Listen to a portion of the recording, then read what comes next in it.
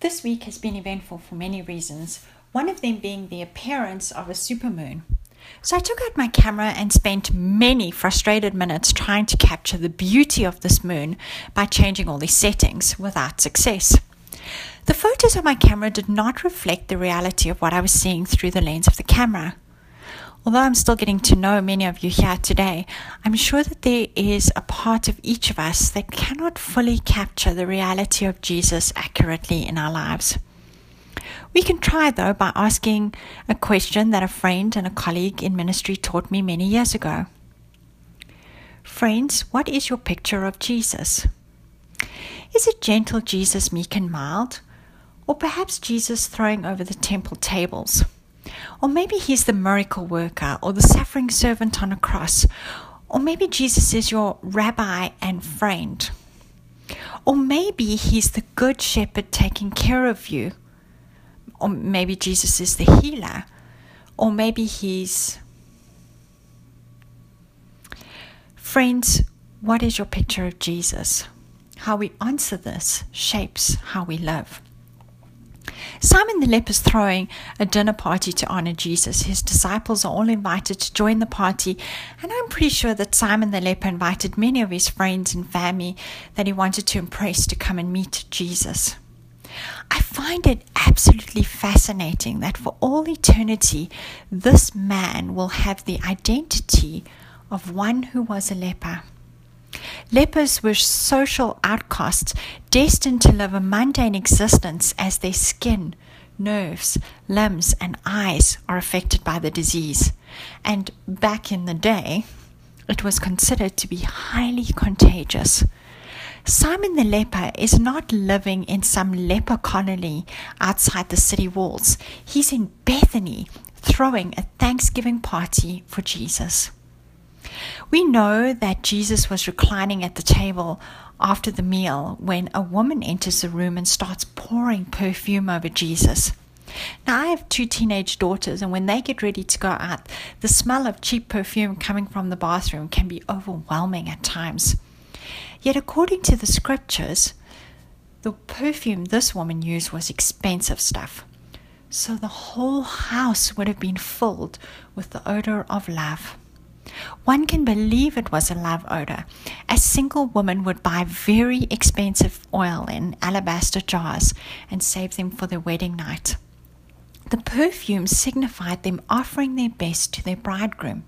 Remember, these were the days long before hot showers and teeth whiteners. And I imagine as she poured the oil onto Jesus' head, it looking like the description in Psalm 133. How good and pleasant it is when God's people live together in unity. It is like precious oil poured on the head, running down on the beard, running down on Aaron's beard, down on the collar of his robe. It is as if the dew of Hermon were falling on Mount Zion, for there the Lord bestows his blessing, even life evermore. I remember when I was anointed with oil 15 years ago, and how humble I felt as people put their hands on me and prayed over me. It felt like the best was yet to come.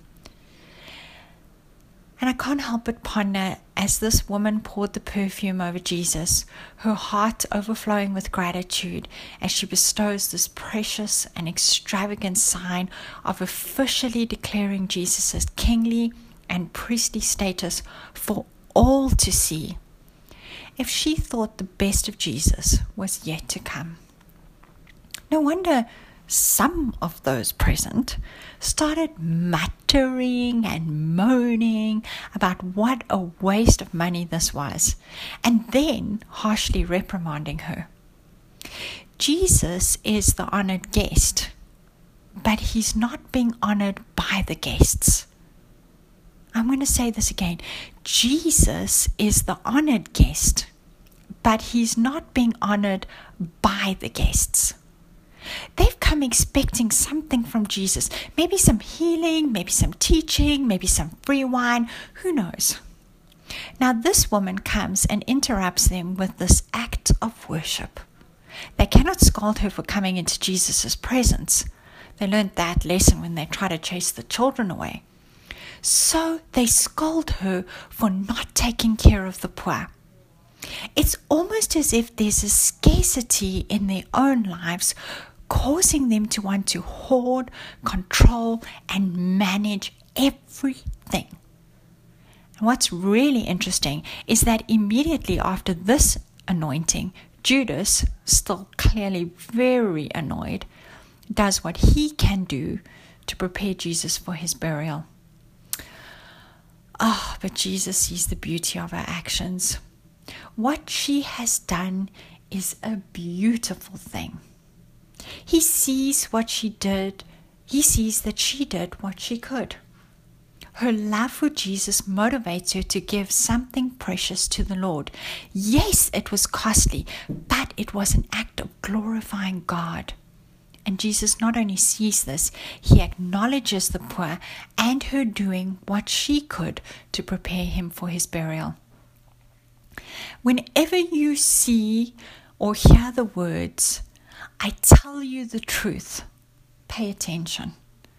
Over 2,000 years ago, Jesus said she would be remembered, and she is. Discipleship is a beautiful thing too. It is costly because of its precious fragrance. Whenever we offer up what is precious to the Lord as an act of pure worship, we too will have Jesus acknowledge our gifts of faith. The gesture of donating items for the needy, raking in elderly leaves, visiting those in hospital or in prison, praying for others, loving our neighbor, or treating everyone with respect, when done as an act of love and gratitude for all that God has done and is doing, Jesus sees it as a beautiful thing. And because you are loved by Jesus, loved in an unchanging, everlasting love, you are precious, a person of value to Christ. And as we wait for Jesus' return, we too have hope that the best is yet to come. Friends, what is your picture of Jesus? Have you been healed and restored, grateful for what Jesus has done for you, so you throw a party to celebrate? Do you come to Jesus to offer up what is precious as an act of worship to glorify God? What truth is Jesus speaking to you today? Friends, it's my prayer that, like the jar which was broken open so that the perfume could be released, our hearts will be broken open to produce a beautiful fragrance for the Lord. Shall we pray?